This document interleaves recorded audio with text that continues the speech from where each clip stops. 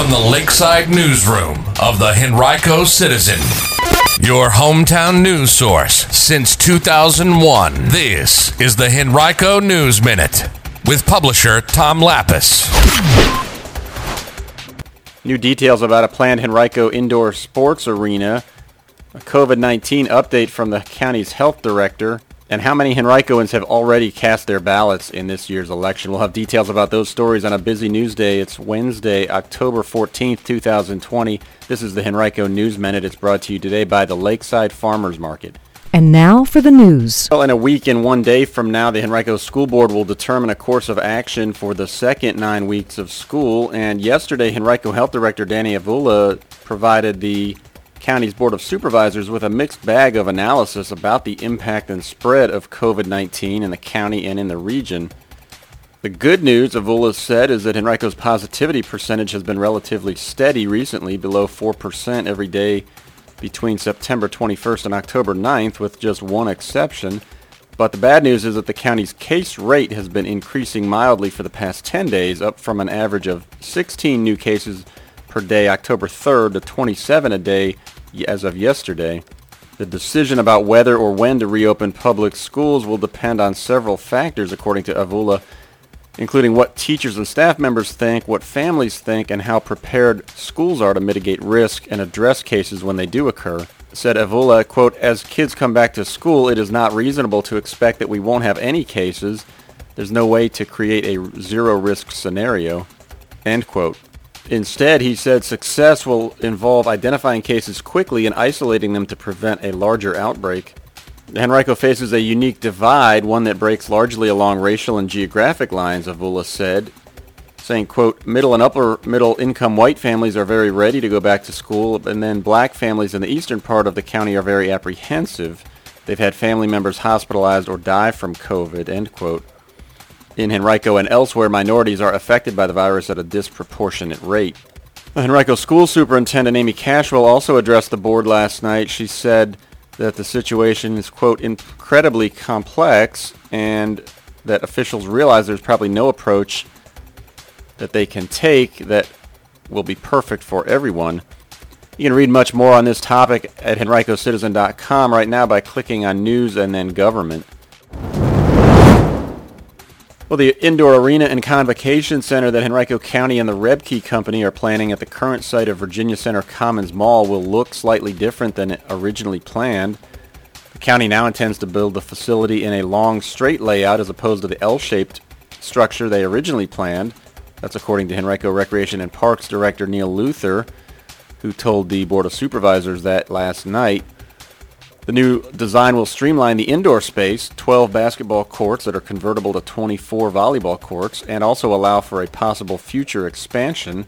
Supervisors earlier this year discussed the possibility of adding an indoor track at some point in the future.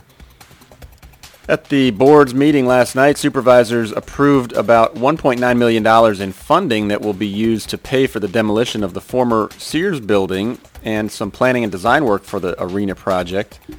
The county earlier spent more than $8 million to purchase its 25-acre site within the VCC overall site from Rebke, which had bought the majority of the mall in January for $12.8 million. Rebke now owns or has a pending contract on the rest of the VCC site except for the American Family Fitness building.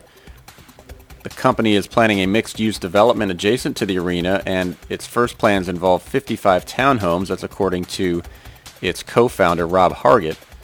Henrico officials hope to have the existing building demolished by the end of March and a final construction contract in place by June 14th of 2021. They're targeting late summer 2022 for completion of the arena if all goes according to plan. On average of more than 1,700 Henricoans have cast ballots in person for the November 3rd election each day since September 18th. That was the first day for absentee voting in Virginia.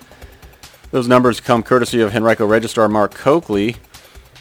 That amounts to more than 30,000 total votes cast in person so far, and Coakley anticipates another 30,000 people will do the same thing during the next 3 weeks.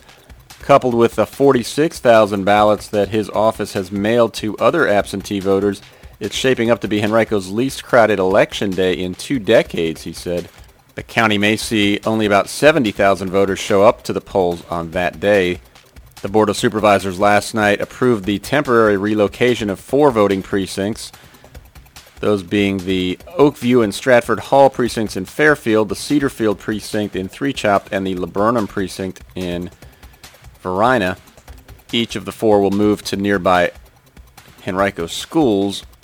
County officials will send 2 mailed notices to each registered voter in those precinct areas and also will post signs at the permanent precincts to let voters know of the changes.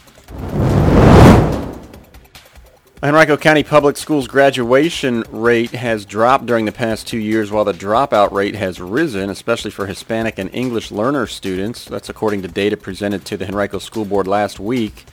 The county's graduation rate mirrored the Virginia rate roughly until 2018 when the county's rate of 92.3% rose above the state average of 91.6%. But the following year, the Henrico rate fell to 90.8%, and this year the county's rate rose just slightly to 91%, but still was below the statewide average of 92.3%. The school system's dropout rate for 2019 and 2020 was 6.7%, the highest it has been since 2012, according to HCPS Director of Assessment, Research, and Evaluation, Tiffany Hinton. This year, 270 Henrico students were reported as dropouts. Meanwhile, the state dropout rate was 5.6% last year and fell to 5.1% this year. All student groups except for white and Asian students saw declining graduation rates and increasing dropout rates this year compared to 2 years ago. Hispanic students and English learners saw the biggest changes. Hispanic students witnessed a 9% decrease in graduation rates and a 10.2% increase in dropout rates, while English learners experienced a 6.4-point decrease in their graduation rates and a 9.8-point increase in their dropout rates. Well, tonight at 6 p.m., Brooklyn District Supervisor Dan Schmidt will host a virtual constituent meeting to discuss voting in this year's election and to introduce Henrico County Police Chief Eric English. The meeting will last until 7:30. It'll take place on the WebEx video meeting platform and will give residents an opportunity to ask questions or share comments and concerns with Schmidt, English, and Registrar Mark Coakley. You can tune into the meeting by visiting henrico.us/calendar/Brooklyn-beat. Crews doing road work in Chester yesterday cut a Verizon cable that caused a network outage for several state agencies, including the Virginia Department of Elections, where the outage made it impossible for Virginians to register to vote on the final day before the deadline. By about 3:30, the Department of Elections website was back up and running, but that didn't stop Virginia Attorney General Mark Herring from petitioning for a 2-day extension through October 15th. The Virginia Legislative Black Caucus, led by Henrico Delegate Lamont Bagby, also called for an extension. You can read more about this on henricocitizen.com by clicking Government. Today's Henrico News Minute has been brought to you by the Lakeside Farmers Market. Visit them today between 9 a.m. and 2 p.m. at 6110 Lakeside Avenue or visit facebook.com/Lakeside Market RVA to learn more.